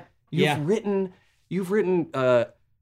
Transformers episodes. You wrote some of the Girl Meets World episodes that they ended up doing. Thundercats, I wrote the pilot for Teen Titans Go. That's right, Teen Titans Go. A whole bunch of stuff. How did you enjoy writing animation stuff? Because that's so I so did fun. not want to write until the show that I met Maddie Mercer on, until Thundercats. Thundercats, yeah. And then Thundercats was going a whole new way. It was going straight up fantasy, like Arthurian legend. And I went to the producer and I said, I want to write an episode. And I'm Lion-O, so he was like, well, I guess I can't say no because I don't want to piss you off. So he literally went, okay. Like, it was like, all right, if I'm going to have to force, like, all right. Yeah, and I wrote one, and he said, this is really good. We'd like you to do another one. I wrote a second one. The second one, he went, this is better than most of the other ones we have coming in from the freelance writers. Wow. We'd like you to not only write a third, but our only staff writer is leaving. And for season 2, we want you to be the only staff writer. So get ready. We got our green light pickup. He goes, outline the next 3, write the next one. I did that. Got notes back, then sent it again. He goes, the toys aren't selling. They pulled our green light. So just weird like how it comes down to that, it was done. But I always tell people that show to me was so special, not only because I got to write, that was the first animated series I wrote, but also because I met Matt.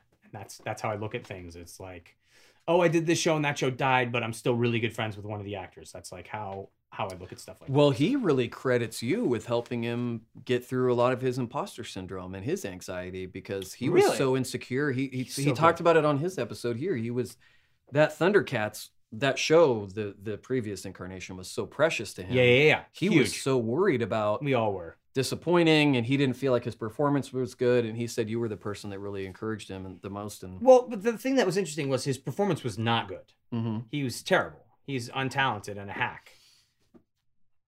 I'm not even gonna finish. And all you did was just tell him that truth. No, and Matt, he's one of those guys where it was you want to hate him because you go, God, he's good. He's so good. And we got the same kind of voice timbre. We're gonna be up against each other for some stuff. But he's just so good and brought such an energy to the room. And again, we look at each other and we'd look at each other during the thing and be like, this is great work. This is Lion-O and Tiger, man. And we're brothers in this version. So this is awesome. But the thing I will always remember is him turning to me one day and going, getting a D&D game together with a bunch of my friends. You want to come play? And I was like, nah. I don't really know. Good. I don't really know much about it. Of course, it's Critical Role. Yeah. So that was, I think, one of the reasons why he's like, come and play on the show with us. Come back and be on the show with us. It'd be great. So, and then we just had so much fun, which led to then us playing our home games and having so much fun doing that. You grew up a fantasy novel nerd, and you still are a fantasy novel nerd, but yet you never got into D&D, which is so weird to me, because then you could act out all this stuff. How come? Nobody you knew played it? Or? My older brother played it back in the day when it was so old it was just D. They added the second D in 86. It's such a stupid joke, isn't it? It's like my favorite joke when I say that guy's been around since it was Old Hampshire. I love that. But the That's so dumb, I'm laughing. It's horrible. But no, I never did. Never played an RPG of any kind. And I was at Comic-Con, and Matt and I ran into each other on the street, and he's like, "Do you want to come and be on our show and play D&D?" And I was like, "Okay." And I still didn't know enough about it. And then he said, he's like, "So I got to come to your house and we can create a character." And I was like, "All right." He's like, "Come up with a character, come up with a backstory, that kind of thing." So I did. And he came over, and I was like, "He'll be here an hour." Like, it was like 7 hours later, rolling and creating. I had so much fun that I knew at that moment that was it. I was hooked. And then Mary and I became such good friends that we both had so much fun on Critical Role that we were like, we kept saying, gotta get a home game together, gotta get a home game together. And then we finally did. Eventually so we did. That was fun. You two are such a fantastic combination that way, because she also didn't grow up playing. Yeah. But you both took to it like that. God, we love it. And the combination of you two as role players, I love the whole cast and stuff. They're not in here yet. But you two are my favorite role-playing team, because you both know it's the yes and thing. You both know exactly when to complement each other's thing, or you also strategize very well. Yeah. But that's something interesting, is you're such a strategist when it comes to RPGs. Love that stuff. But I think it's because you love history. You read so much about war. I do. And that's battle, the thing. It's exactly what it is. It's straight up going, oh, okay, this is the second Battle of Bull Run. Okay, so we're gonna have to attack it this way. Yeah, I love doing that stuff.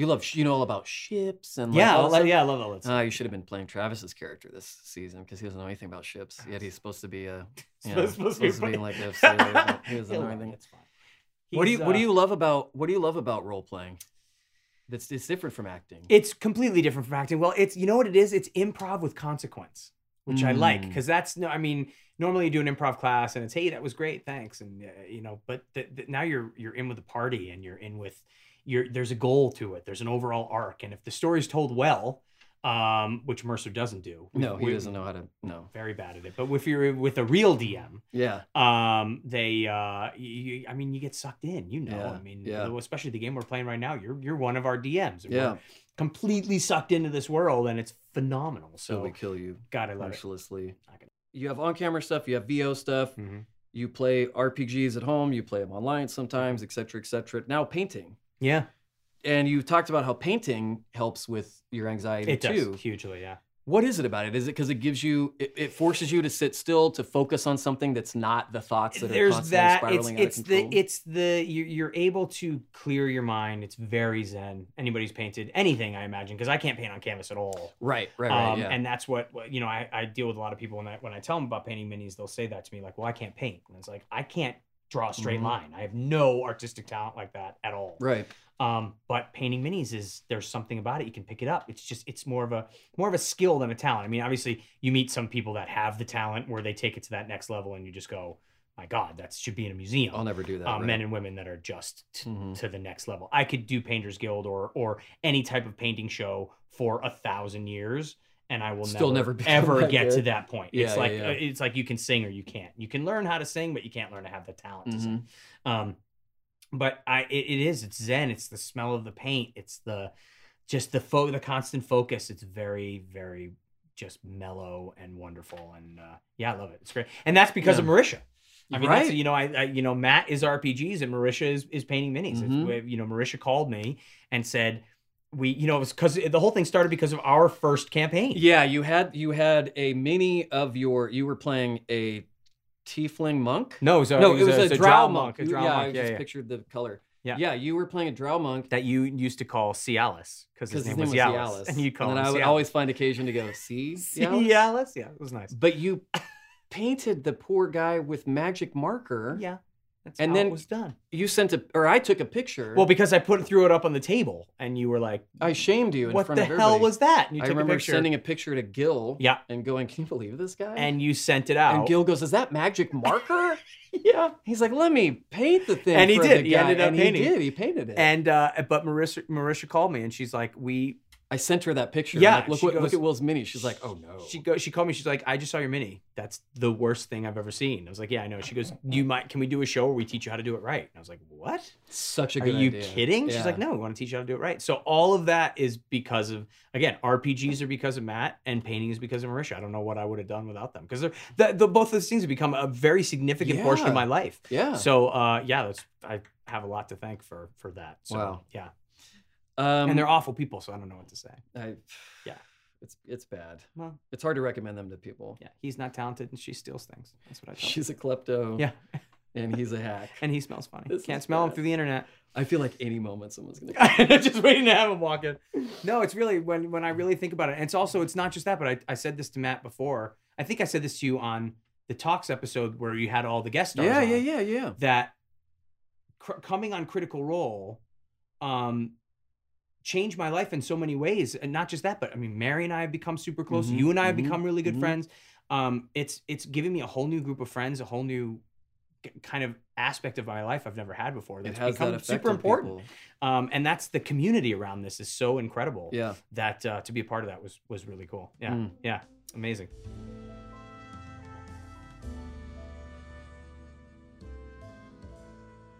What's the most obscure fantasy series that you own in books? Because the stuff that you mentioned, I don't know what you're talking about 99% of the time. And those aren't obscure. I mean, I say like Wheel of Time is not obscure. See, I don't know. Mistborn, not obscure. No. A Stormlight Archive, not obscure. See, these are all To me, Assassin's Apprentice, not obscure. Okay, now I mean, again, in the fantasy world, those are not obscure because I've just mentioned, Robin Hobb, who's a phenomenal author. I've just mentioned Brandon Sanderson, who's a phenomenal author. It's one of those things where those are not particularly obscure, but when you can get super obscure. I mean, then my favorite fantasy series of all time is also not obscure, and that's the Belgariad, the Malorian series. It's David Eddings. That's a little bit younger, but I delve into those all the freaking time. Did you read Dragonlance? Liam's obsessed. Of course, Dragonlance is great. Yeah. Dragonlance is great, and they're wonderful. That's far more D&D. That's more, But I mean, there's certain series that you read, Dave. I think his name is David Drake. Does a series.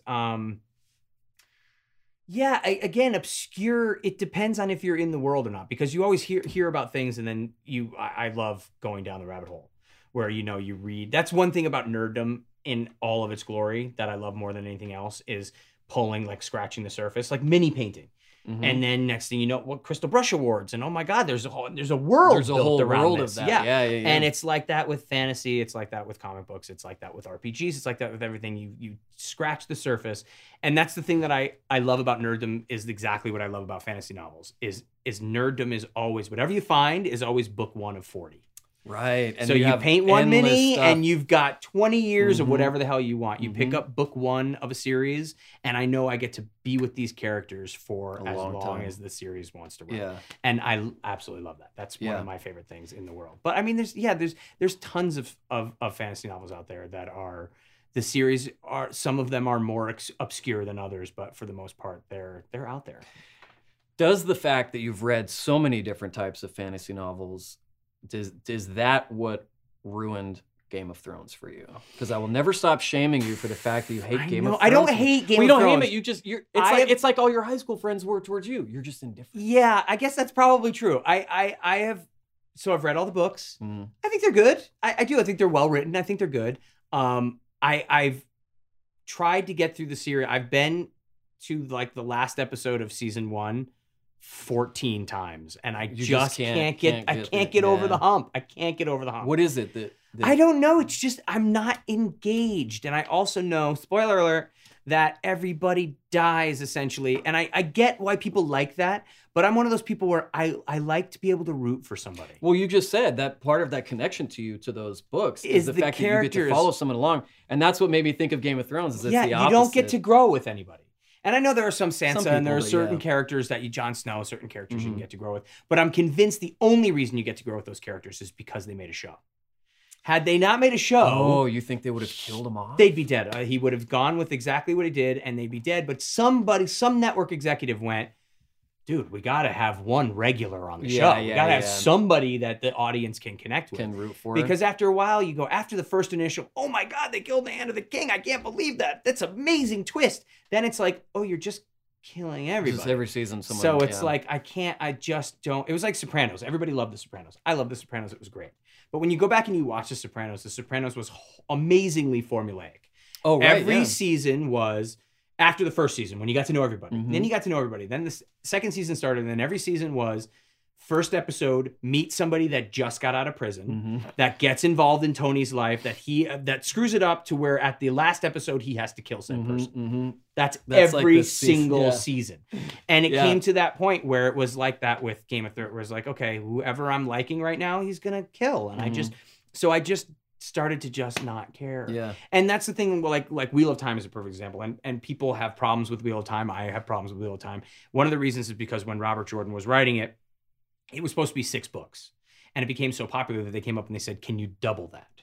So he literally went, okay. So there's books in the middle that just meander. And they're very formulaic. It's like Lost. It's like there's 2 seasons of Lost that you could just throw away. Exactly, where it just doesn't matter. But that the Forsaken, or some Forsaken is going to show up. He or she is going to do whatever, and then he's going to kill him at the end of the book. You just know that's going to be, and because it's Robert Jordan, you know it takes 1,100 pages to get there. So it meanders. But you're with certain characters for 14 books. Yeah. Where you've been for, literally 14,000 pages. You're watching a character or two ebb and flow. They get bad, they get good, they come to, and there's something with that hero's journey, which is still, it's like, I don't want to watch Star Wars if by halfway through Luke's dead, then Han's dead, then Leia. Who the fuck am I rooting for? Yeah, exactly. And that's my problem with Game of Thrones. And I know people have a lot of I have big problems with Lord of the Rings, and that gets people to go, are you kidding me? And I don't want to hear your problems with Lord of the Rings. Do you not? All right. I don't want to hear it. I love it. Why don't we just halfway through the book, just have 8 more Hobbit songs and we'll call it a day?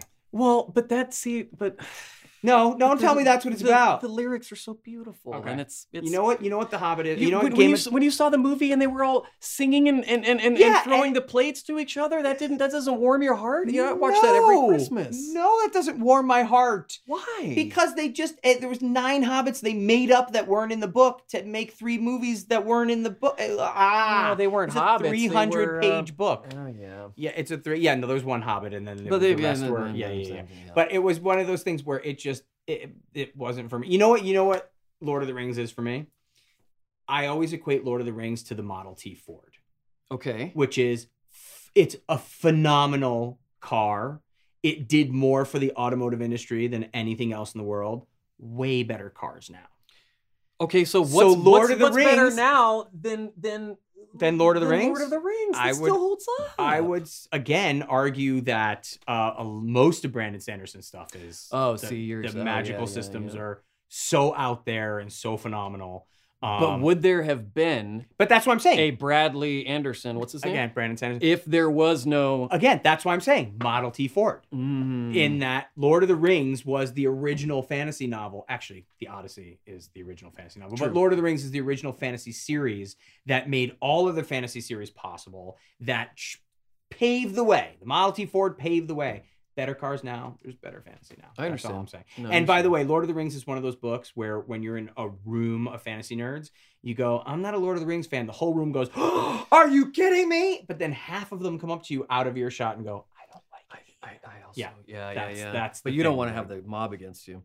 This is one of the things I love about you, though, is that you're not afraid to be contrary, not for the sake of being contrary, which is me. Right. I do it just to get a reaction. Get a rise out of people. Nice. You're honest about what you like and you don't, yeah. and you don't worry about hurting someone else's. No, of course not. Because if you love Game of Thrones, you're going to love Game of Thrones. By the way, I have no doubt whatsoever that if I could get over that hump, I'd be absorbing the show left and right. I have no doubt about that whatsoever. Yeah. I'm sure that if I could just get past it, it would be, because the acting, wonderful. It's a beautiful show to watch, but it's just so far, I just don't care Yeah, I about get anybody. it. I totally. And I want to. I like caring about people. I want my Harry Potter. I Yeah. want to care about Harry and Hermione and Ron. Yeah. And there again, you kill Harry Potter halfway through the first book. I just don't care. Yeah. So it's Yeah, it's a hard that's a hard adjustment. 'Cause Yeah. Then who do you root for? that's the thing. Yeah. I like rooting for people. Who's the hero? I like everything spirals downwards. I want to Mhm. spiral up occasionally. Yeah. And that's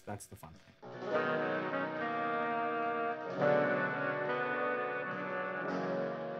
A couple years ago now, you got married. Year and a half? How Two. long's it been? 2 years? 2 years now, yeah. Wow. Yeah. How's married life? It's horrifying.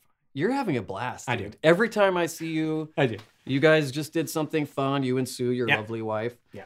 So you said you knew each other for 18 We've years. known each other 18 years. We dated originally 18 years ago. And she and- wasn't for her. It was there's an age difference between us. Yeah. So I wasn't ready. We were in very different places in our lives. You're younger. I'm younger Mhm. than she is. And so literally we remained friends the entire time. I'd see her all the time. We Mhm. lived in the same town. We run into each other everywhere. And she was with a guy for like 8 years in between. I was going through my thing. I also was dating in between there.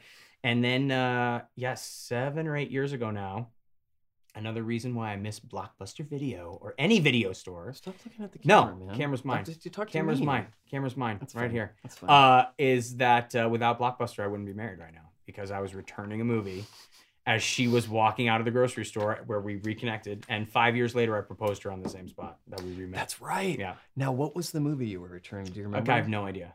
I honestly Was it don't remember. MacGruber?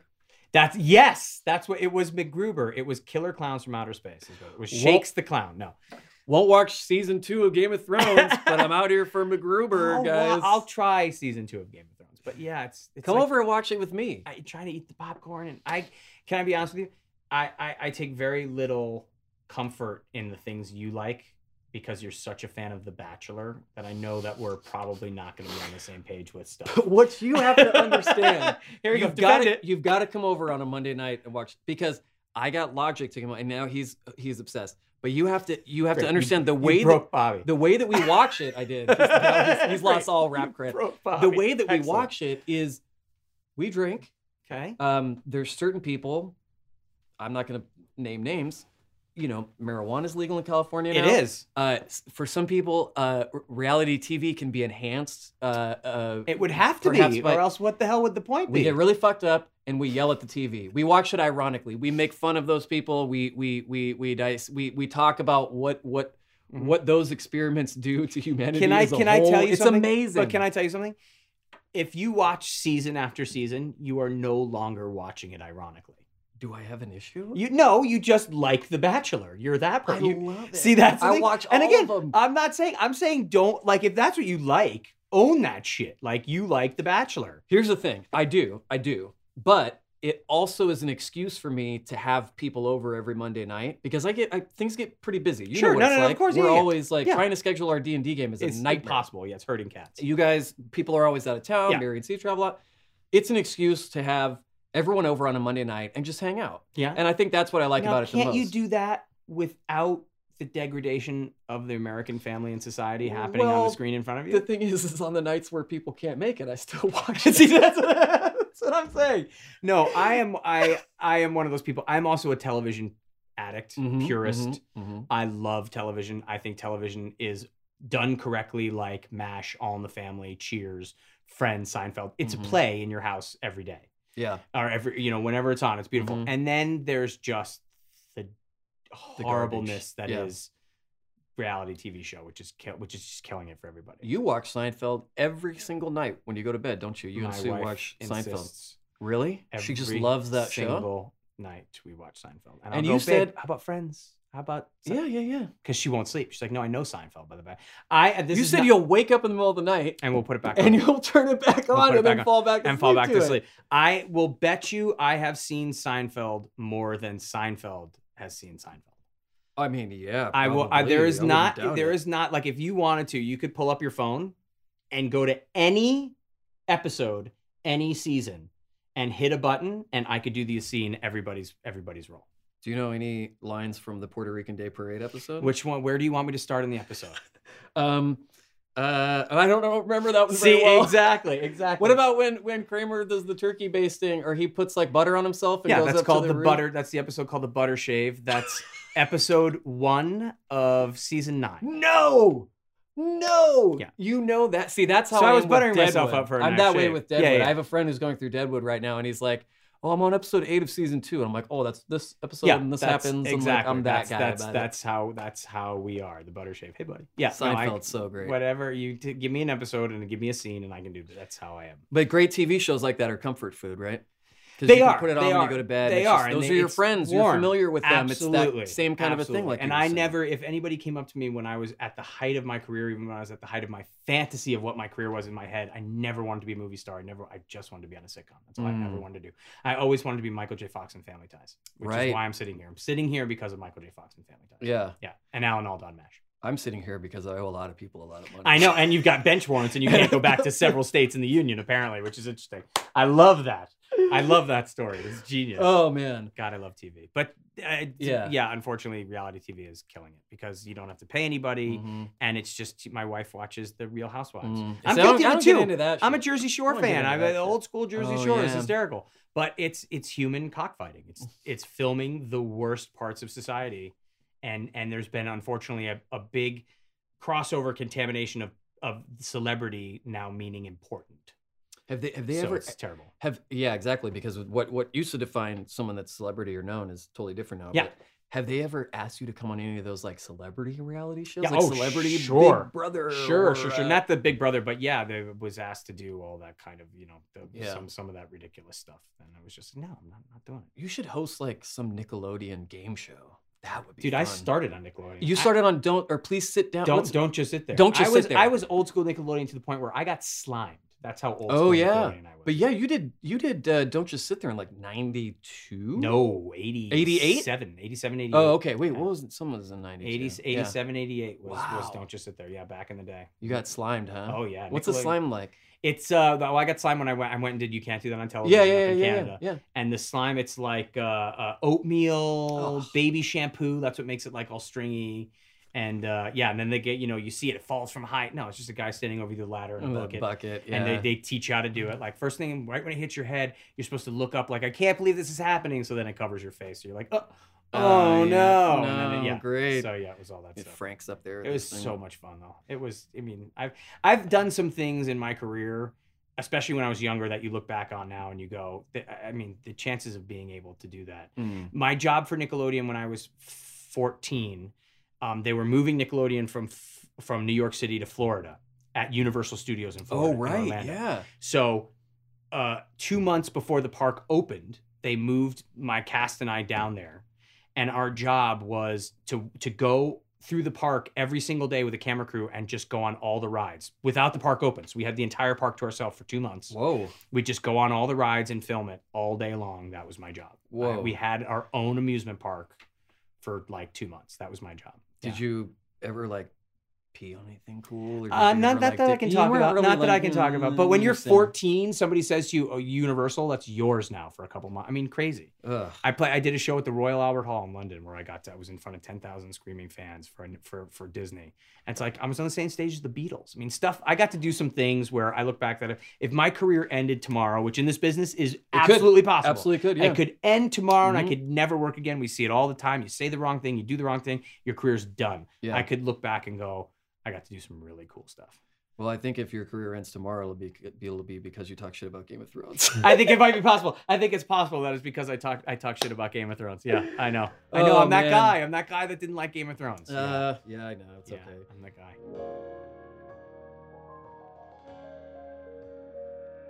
Did I read you were on a politically incorrect episode one time? We did a couple. We did one episode that was all boy. There was the whole cast of Boy Meets World. It was the four of us. Yeah. Talk about posing. That was me like pretending to know politics. Like, yeah, I was gonna say, what was that like? Because that's a gauntlet of it was a lot of intelligent, fast, and me moving people, and then the first episode I was on, it was myself. What's her name? Ann Coulter. Oh yeah. She's just so lovely. Jane Seymour. Dr. Quinn, who asked me if I wanted drugs. She did? Well, on camera, she was talking about. She's like, all kids want drugs. She turned to me. She's like, answer me this: do you want drugs? And I was like, no. Do you have some for after? Yeah, that's what. Then you drive. It's the George thing where you're driving home, going, yes, that's what I should have said. That's the comeback, by the way, is the name of that episode. Oh boy. Yes. So Jane Seymour Jane and Seymour, Coulter. and Coulter, myself, and I forget who the fourth was. Probably like Kid from Kid and Play. Yeah, no, was on every other Kid episode. and Play taught me how to hip hop dance back on Nickelodeon. Let's take a look. Let's still do it? Let's do it. Can With you the still big do it? hair, Kid and Play. They taught me how to hip hop dance back in the day. For Nickelodeon? Yeah. Did it stick? Probably not. You don't strike me as much of a dancer. Of a hip hop dancer? No. No, I mean, No, we'll give it a shot. Not too much. It's hard when you're wearing your older brother's suit. I am. Do you like it? I borrowed it from my dad. It looks fantastic. This is my suit with my It looks awesome purple fantastic. lining. Thank you very much. Dude, told thank you, you this so is- much for dressing up. Thank you for taking time out course. of your Of schedule course. to come hang. There was literally nothing else to do today. This is why I'm here. I had stuff to do all week and nothing to do today. And I was like, I gotta go do this thing. This is gonna be fun. Are you Yep. kidding? This has been great. I love When it. I asked you to come on, you said, "What did a dead person cancel?" That's what I did. I was like, oh wow, you can't interview Sam again, can you? He asked. Yeah. He asked me if we could come on one episode of every season. I think that's kind of brilliant. It's not. I think that's kind of brilliant. One Have and you done done. it? Did you do the entire cast last season? Did you do I everybody? didn't watch all 7. I did everybody but Ashley. She's up. That's next. right. Yeah. But you don't really know her well. You gotta. I'm looking forward to getting to know her better. I think it's good. Yeah. She's, I have all of my she's questions nice. I've always wanted to ask her lined up. Do you know that I think the first time I met Ashley, I think she was 7 or 8. You told me this. Like, literally, I what think she was it- 7 or 8 What years was the? You remember Who the knows? thing? Yeah. But you'd always run into each other at teen events. Yep. But I think she was 7 or 8 years old the first time I met her. That's the If thing. that.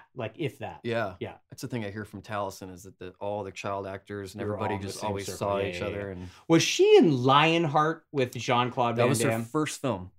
Was Lionheart. That That was her first film. is an underrated Jean-Claude Van Damme movie. Fantastic. That's a freaking great movie, Lionheart. Fantastic. Yeah. Yeah. That's a freaking That great one movie. and the one he did with Dennis Rodman. He did a film with Dennis It's Rodman? bad. I'm joking. Oh It's god, terrible. it can't be as bad as you remember Sudden Death?